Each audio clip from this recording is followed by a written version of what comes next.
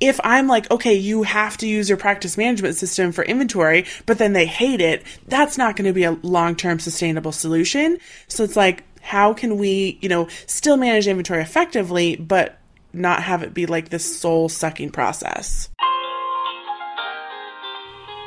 Okay, hot take. Inventory managers deserve more respect. Welcome to a brand new episode of the Veterinary Business Success Show, a part of the VetX Leaders community online.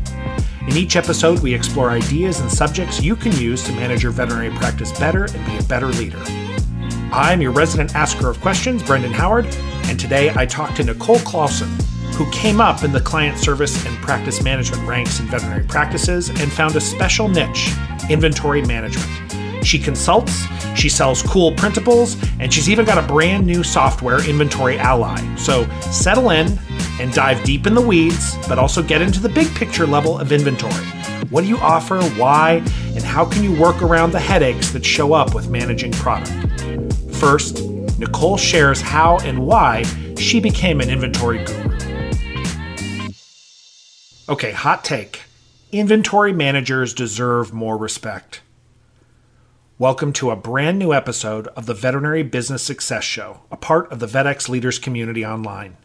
In each episode, we explore ideas and subjects you can use to manage your veterinary practice better and be a better leader. I'm your resident asker of questions, Brendan Howard, and today I talk to Nicole Clausen, who came up in the client service and practice management ranks in veterinary practices and found a special niche, inventory management. She consults, she sells cool printables, and she's even got a brand new software, Inventory Ally. So settle in and dive deep in the weeds, but also get into the big picture level of inventory. What do you offer, why, and how can you work around the headaches that show up with managing product? First, Nicole shares how and why she became an inventory guru. Okay, Nicole, you are kind of or really an expert in veterinary inventory, and I wondered right off the bat, could you tell me kind of how you got so excited and, became a really excited wonk about veterinary inventory? Sure. That's such a good question. So a long time ago in a galaxy far, far away, I was working in practice. I was a receptionist, I was a technician assistant, kind of doing all the things. Okay. And I started a brand new practice and they called me up before I started and they're like, hey, do you want to manage inventory? And I was like, sure, why not? I got there and my only training was, to no fault of theirs, it's just kind of the theme in vet med of when you shake a bottle and it feels low, you order it. Okay, that's one way. Right? And so I remember standing there in the pharmacy and I'm like, what? What does that actually, it did not compute. I was like, I need a number, something. So in my early days as an inventory manager, and I'd use that term very loosely because I struggled in the beginning, it was kind of a lonely experience. I was the only one managing inventory. Nobody else in the practice really knew how. And I was on the struggle bus, all the way. And so I learned everything that I could from, human health care, the little resources there were about, managing inventory and vet med, supply chain management, you name it. And I started to get traction and started to have these big wins. And it was such a huge sigh of relief for me. And I realized, what an impact having this big giant bear of a monster of inventory can have on not only the inventory manager, but the practice as a whole.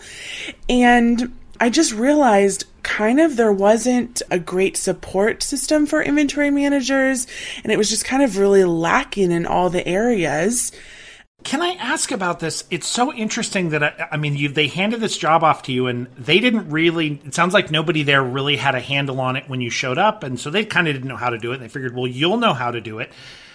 Did it really feel like nobody had strong opinions about the bottles, the products that were on the shelves, and they really didn't care as long as whatever they kind of went looking for was there? Nobody had strong opinions about that? So you really kind of felt totally alone? I'm just kind of left to figure out how much needs to be here and everything? Yes. Yes. Okay. So, they really did just leave you to your own devices. Yes. And because it was like such a period of transition, because not only was I brand new to the practice, but the practice, like I think a couple weeks later, or, it was so long ago, I can't remember an exact timeline, but it also had been sold to new owners who had never owned a practice as well. And the team that was there, they were, really focused on patient care, as they should be. So there wasn't really any inventory knowledge between us. And so it was an adventure, to say the least. But then that also meant when you tried out these things and saw success, it kind of felt like this was like your baby. Yes. Yes. Yes. So then, kind of fast forward a little bit, I was helping other practices in my area because they had questions. And then actually an MWI rep, which we're still dear friends to this day, she was like, hey, why don't you come speak, on inventory management? And I was like, yes. And from that experience, it just totally lit my soul on fire. And I was like, oh, this is what I meant to do. Like, I want to teach people and watch those light bulb moments happen. And I want to be there in their corner so they don't have to feel like, oh my gosh, this is so harrowing. I'm treading water and I can barely keep up. So that's kind of where it all started. Does it feel like, so you kind of set inventory manager was a compartmentalized job at that practice you started out at, and you took that job. Is that most of the people who come to you now, or is it a wide mix of people whose 20% of their job is inventory management, 30, 40%? Or is it the people who are like 95% of my job is inventory management? That's why I'm coming to you to figure this out. Yeah, I would say, so, when I was an inventory manager, I was also the lead receptionist. So, okay, and that's another job. Right. And I also did a lot of the social media marketing. So, and I was also a technician assistant. So I was all over the place. Okay. And so, but I would say, in my experience, most people are also, they wear all of the hats, right? They're the fix-it of the, of the practice. So they're fixing the equipment and maintaining that. They're, answering phones. They're seeing appointments. And so it's this wearer of many hats. I found a smaller percentage of, just the people that I've met are full-time dedicated inventory managers. And it's very interesting, right? Because some people are like, I'd be happy if I never had to manage inventory ever, ever, ever again. And then others are like, I love it. This is amazing. I only want to be an inventory manager. How do I make that happen? So it's kind of fun to see the differences there. Are there, across that spectrum of people who just I have to do this, if I never had to do it again, anything you can do to help me spend less time on this, that's what I want. And then another person's like, no, I want to get to the third level, the fourth level, the fifth level of making this amazing, and I want this to be all the thing. Do they all share common concerns, or are they very different concerns based on what kind of practice they're at and what their role is? Sure. So I think the folks that really never want to, touch inventory ever again, they want to find the easiest time, less time as possible method for it. But also, so do the folks who only want to manage inventory, but they really want to go more into key performance indicators, and they really want to delve into this path of continuous improvement and how can we bring this to the next level. So I think everyone is kind of looking for, how do I make this as simple as streamlined as possible? But then it's kind of what do we do after that is kind of where the two paths diverge. Do you feel like you came up with a system that works for you and you've been fine-tuning it and tweaking it ever since, and that's the system you bring to people? Or do you go in and very specifically look for wherever the holes are in their system or whatever their concerns are and then only present that to them? So do you kind of bring a whole system and say, you should do these 7 things? Or you're like, oh, you have problems with one thing? Well, let's just work on the one thing.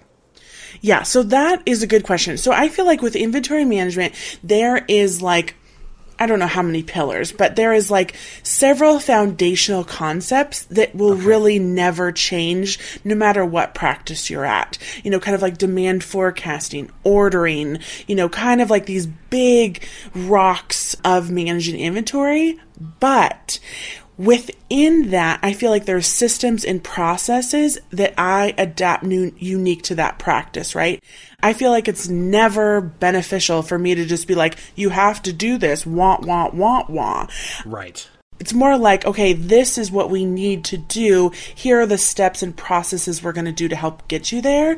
But, because a practice who's a very rural one doctor cattle practice in the middle of Montana is going to manage inventory and think much differently than a specialty center in the heart of a metropolitan area.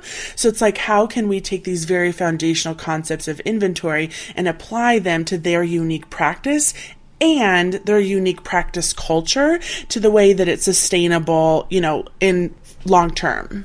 Right.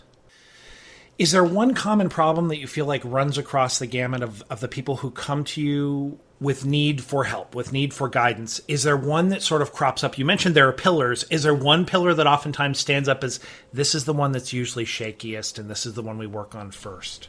Yeah, I definitely think the concept of how much to order and how much do I keep on hand, because a lot of times it ends up being like a very reactive process, right? So they're like, I ran out of all this stuff. Like, let's order a bunch, or like, getting panic texts on the day off. And they're like, oh yeah, just order. It's fine. It'll be fine. It'll all be fine. Right. Or thinking like, oh, hey, we always have 5 bottles of ear cleaner on the shelf. Let's make sure that we always have these same 5. Yeah. And so I think kind of like shifting from thinking about it in terms of how can we use the data from our unique practice to kind of forecast and quote unquote predict what I'm going to need to order. Because, I know when you're in practice, it's like, there's no way that this could be predictable. Like the demand is all over the place. Yeah, it feels like that. Right. But actually, when we look at it over a period of time, there are some trends that really start to emerge. So it's kind of about capturing that and just understanding like, okay, we probably don't need to have like 57,000 of something and like 1 of another. So it's like that balance. It was interesting when I saw you come up and start popping up in the past couple of years, kind of pushing on inventory management. I thought it was super interesting because nobody, I think, talks exclusively about that.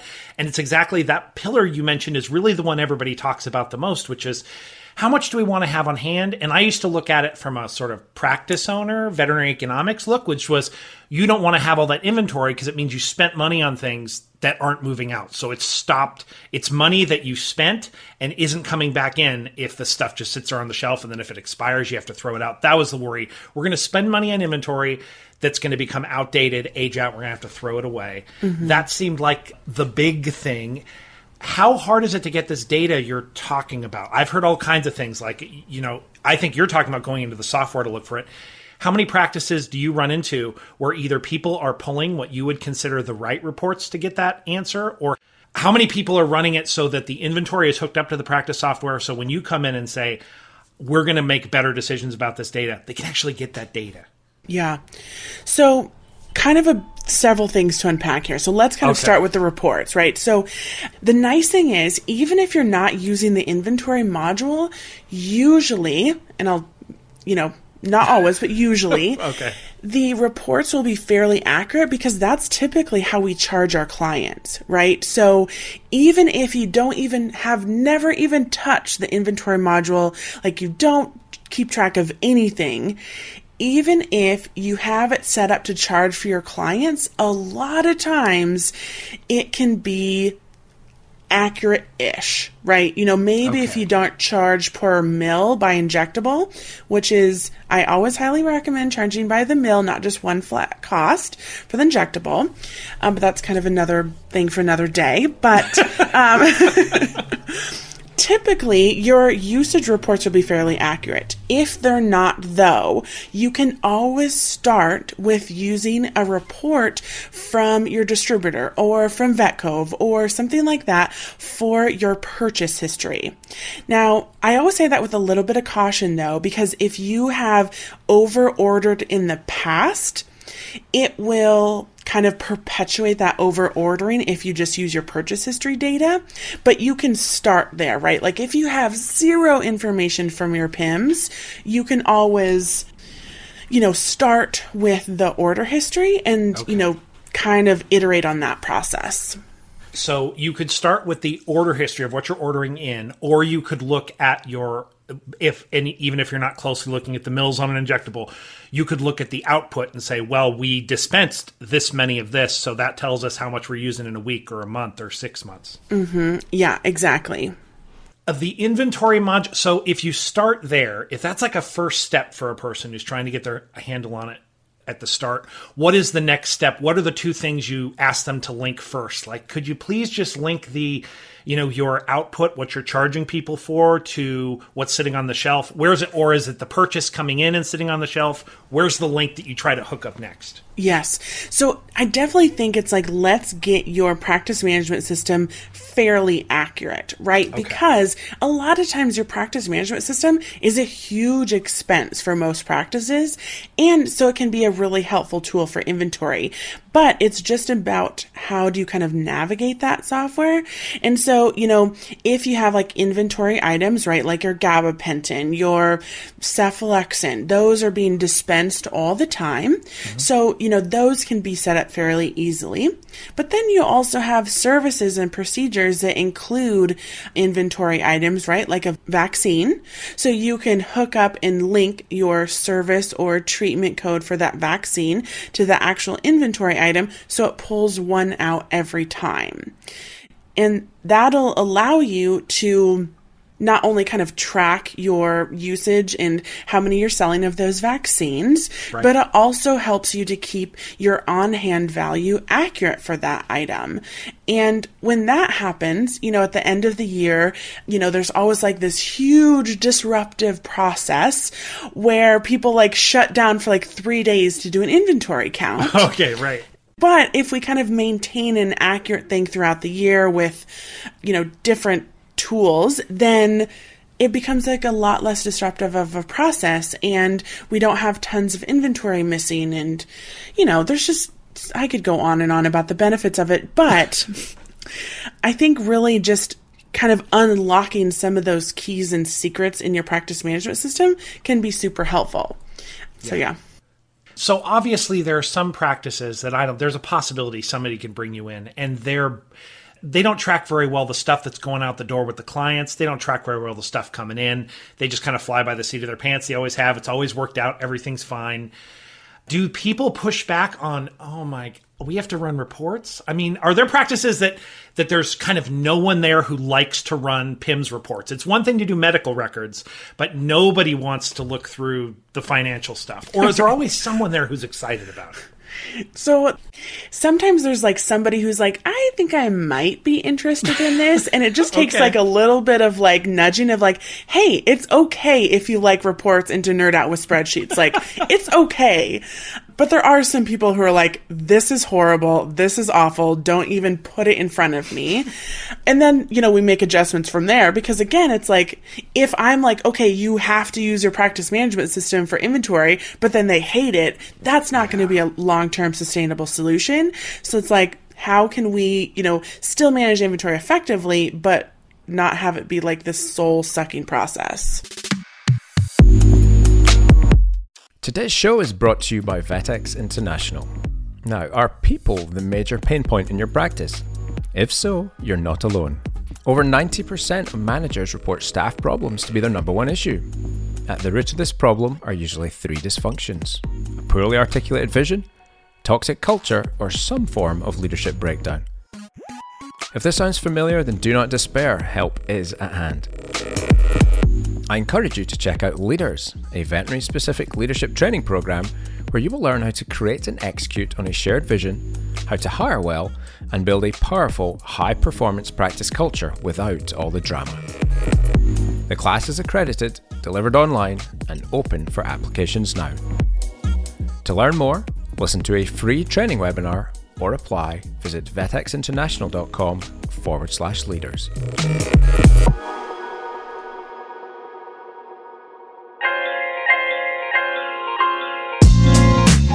Okay, welcome back to the show. I hope you enjoyed part 1. Let's get into some more meaty content to help you grow your practice in part 2. Do people feel overwhelmed? So to me, I would think, oh, it'd be wonderful if you could get the practice management software, if you got the purchases coming in and the charges going out, and it was all hooked up perfectly.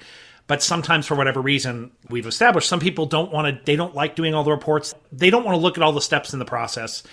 Is it totally automated where if somebody was like, once you set it, you can set it and forget it when it comes to inventory management? Or you were like, no, don't get that in your head that you can do that?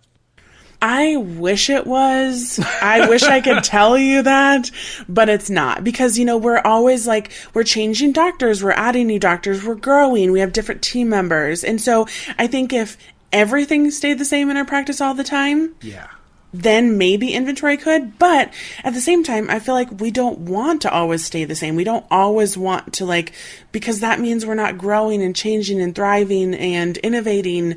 So I always look at it like, if you are needed to make changes to your inventory, it's probably a really good reason.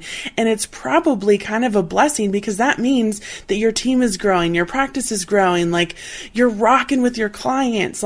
So I feel like usually, it could be the opposite too, but I like to be optimistic. You have to make changes because your practice is horribly contracting. Right. Okay. Right. So I'm like, okay. So I wish I could say you could set it and forget it, but it's kind of an iterative process. But once you have these foundational concepts set, let's say you have reorder point set, you have reorder tag set, you have a system for your expiration dates. It's not a huge kind of overhaul. Usually you have to do a major overhaul with your inventory once, ideally. And then you can kind of just do small course corrections from there. Have you heard in the past year and a half with COVID, do the people who are having to manage inventory, are they more stressed, the same stress, less stressed? Have been more demands put on the people doing inventory, and so inventory has gotten crazier? Or I don't know, maybe the clients aren't coming in the door for a period of time, so that means you can focus more on the computer screen time. I'm not sure. Yeah, so I think there's been a number of changes with curbside and COVID. So biggest thing that I've seen is some major supply chain disruptions and more back orders than I've ever seen before. So that in and of itself has been super frustrating. A lot of teams are short-staffed, and so, inventory managers who used to have dedicated time to managing inventory, they're not seeing that anymore. They might have gotten their time shortened, or, they have to manage inventory in between appointments, which, if you're a big practice, you're talking about, your annual purchases are $1 million+ a year. This is something we have to have spent a little more time on than just between appointments. I feel like that's mentally shifting gears. You're talking about, so if you're doing patient care stuff as a vet tech or a vet assistant, or you're doing client-facing stuff at the reception desk, to shift gears back to, I have half an hour to look through the reports, and I'm only going to get 10% through, but I just really got to maximize this 10% time. I don't know, that mental gear shift must be hard. Oh yeah, it's huge, right? Because you go you're thinking about I don't know if this is true, but I feel like it's two complete opposite sides of your brain, right? You have one that's very right. Scientific focused, or maybe client focused, but then to shift into inventory, it's kind of so it can be really challenging and disrupting. And we go back to this multitasking. I think okay, I'm trying to place my order, I'm figuring out what I need. Oh, can you hold a dog really quick? Oh, okay, right. Let me go back to this. Oh, wait, can you answer this phone really quick? It's whew. So I always recommend that dedicated inventory time, even if it's just a short amount of time, to let you zone in and focus, because that focus is really needed for inventory. Yeah. If somebody if they're not dealing with a specific problem, if they kind of generally they feel like the inventory is out of control, obviously they could come to you.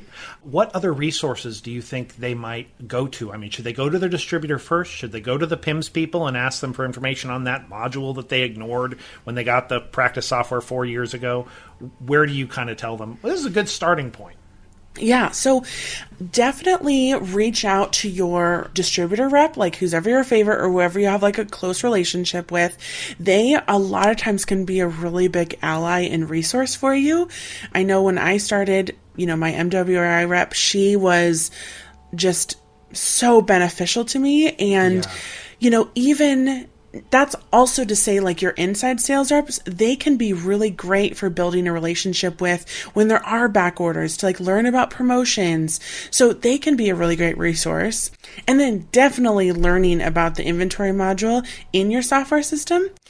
Now, that's to say, sometimes maybe some of the bigger softwares may not fully understand how to use it as well. So just like, sometimes if somebody doesn't quite know what you're talking about, ask for somebody else, because I've definitely had that happen.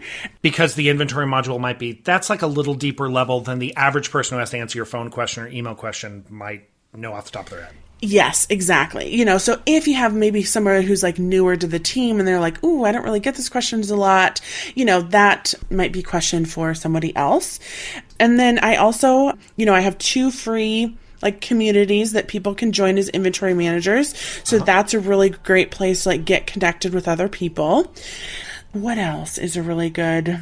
Oh, if you have like local area practice management groups and you're like a practice manager, I know they a lot of times will have like local meetups and stuff like that. So you can kind of like interact and learn and grow, with other practice managers, in your area. There's a lot of other Facebook groups about vet med, so that's a good one. So yeah, those are kind of the ones I can think about. Are people squirrely? I know sometimes at the very top, sometimes practice owners are squirrely about talking about their absolute bottom line or how their revenue. They don't like running around telling everybody how much revenue they make. Does anybody ever feel nervous about, so if they go out to these Facebook groups and things like this, are people real cagey about talking about specifically about, we have X amount of expired, or I had a problem with, revenue was up or down, blah, blah, blah. Or is that kind of, everybody's kind of comfortable talking about that stuff? I think it kind of depends on the group, maybe. Okay. I know for me, it's been a really like important thing, just like growing the community to make sure that everyone feels safe, that if they want to talk about it, they can. And I also have people message me and they're like, hey, can you post this anonymously? And I have no problem doing that. So one of my communities is not on Facebook, and it's a little bit more, I don't want to say like, it's just like exclusive isn't the word, like that's not the right word, but it's like kind of more dedicated to inventory, if you will, whereas Facebook is Facebook. Yeah, right. Anybody, he can come in and out. You kind of have it open to everybody to sort of drop in as long as they'll follow some basic rules. Yes, exactly. And so I think the other one, they're a little bit more open to talking about that. But it is kind of a little bit nerve-wracking because there's a lot of shame that comes up, right? We think we should be able to do this, but we're not quite getting there. And, if you're listening and you're like, ooh, I feel like I should be managing inventory, but I'm not so great. I just want you to keep in mind that this is a really common struggle in vet med, and you're certainly not alone. It's just a very common experience. And so, whatever that community looks like for you, find your people, find that support system where, you can talk about these things too, because that's how we grow and get better, I think, is just recognizing like, hey, I think something can be better here, but I'm not quite sure how to get there. I want to ask you 2 emotion questions. And I'll start with the one you just mentioned, which is sometimes people might feel shame about the problems they're having. I wonder if some of that comes from, obviously, veterinary medicine, highly complex, high level stuff. And then inventory management, I could see people's attitude being, oh, this must be easy. What? It's bringing stuff in, sending stuff. This is like, look, they do this at retail stores. How complicated could this be? If we're having any trouble with it, how hard could this be? Where does the shame, from your perspective and what you've seen, where do people seem tentative about bringing up issues, or they seem to have some guilt surrounding inventory management? Yeah, I think just like knowing or thinking that they should know what to do, because like completely to your point, right? They're so like highly educated, just so much like knowledge and skill and talent, and then here's like this thing, right? That's like inventory. That's like this, like, it's like this little force of evil, like running through their practice, and it's like, but wait, I can like do this super complex surgery on this dog and then the next second see like iguana and I like have it, but this little inventory issue, I'm like, I can't seem to get it down. Right. They walk by the shelf and they're like, every time I go by, there's not enough of this or too much of this. How come we can't solve this? Isn't it just buying less or buying more? Why is this an issue? Right. Exactly. And so it's like, okay, first of all, like, we're human. So unfortunately we can't be perfect. So, we struggle with that. But then I think it's like, you aren't taught inventory management in vet school or very rarely vet tech school or really any kind of schooling ever. And so, I just always tell people, like, give yourself a little bit of grace. Like, nobody is kind of born knowing how to manage inventory. So, if I can do it, you can do it. So there's the good news there. So the other emotion question I wanted to ask, we talked about these groups, and obviously in some of these veterinary groups, some of them are better, and it sounds like you're one that's a little smaller and has more trust built up, feels better, and people are more understanding and more forgiving. In other places, people kind of go off on rants. Do people get ranty in your inventory management things about this distributor doing this corporate chain doing that, this pharmaceutical company not providing this, blah, blah, blah? And then how do you does that come up a lot? And then how do people manage it themselves? Does it seem unfair, their criticisms? I mean, where do you stand on all that?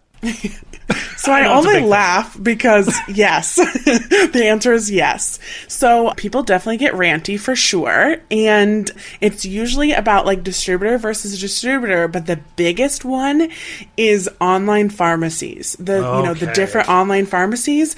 If I see a question about the online pharmacies, I have to preface it with, hey, y'all, be nice, be kind, like, don't let it get out of hand. Because I have like, I'm like working or I'm like on site with a client or like, doing something, and all of a sudden my phone starts blowing up, and I'm like, what is happening? And like, I go to my Facebook group and there's like, just like notification after notification. And I'm like, all right, we're closing comments. Like, this is over. I think that happened like once or twice. And then I was like, okay, we cannot be doing this. So, but online pharmacies is a huge hot button. And then probably the second hot button is distributors. And you don't have to come up, and obviously then the online pharmacy thing sometimes gets wound up in distributors because some distributors are tied in more closely in some ways and some aren't. It all gets very complicated out there, I think, in the landscape. For online pharmacies, that is a touchy thing about sending off your prescriptions to an online pharmacy. You're going to lose that money. Should you have your own online pharmacy? When you go in, do people ask you for advice about online pharmacies? And if so, do you give uniform advice? Or you try to avoid it and say, look, every practice is different? How do you handle the topic of online pharmacies when you have to talk to people as your voice, not just like trying to like keep the people measured on your community? Right. Yeah. So online pharmacies really do have their place, right? Because so many of our clients, if not all of our clients, really expect it at this point, right? Yeah. They want to be able to order things online from the convenience of their own home when they are like running out of their dog's food at midnight or something like that. Right. So our clients kind of expect it. And so my thought, especially like I started as like in a client service role. And so like, that's what I think about, first almost is like, how can we meet our clients where they're at? And I think that is with online pharmacies, but there's a lot of things to consider, right? Like, I don't necessarily think that everyone should give away all of their inventory, to online pharmacies, because that means there's a significant drop in profit margins. And a lot of times their inventory, whether they like to admit it or not, tends to be a revenue center. So it's like, we have to consider like all these little pieces. And so sometimes I just like to help them say like, okay, here's like some considerations, right? Who are you going to use it very frequently? What type of things are you going to do? Is it going to be for special orders or for food or chronic refills? I try to like help them just think through that process of what might work best for them, because there is a lot of decisions that kind of go into it rather than just saying like, I'm over inventory, give it all away, right? That wraps up today's episode of the Veterinary Business Success Show. It was an honor to share it with you. If you enjoyed it, we would love it if you leave a review on iTunes or wherever you listen to podcasts and tell your friends in veterinary medicine about us. Want a little more? You are in luck. An extended version of this podcast is available exclusively to our leaders community. You can learn more at vetxinternational.com. And until next time, just want you to know I appreciate you.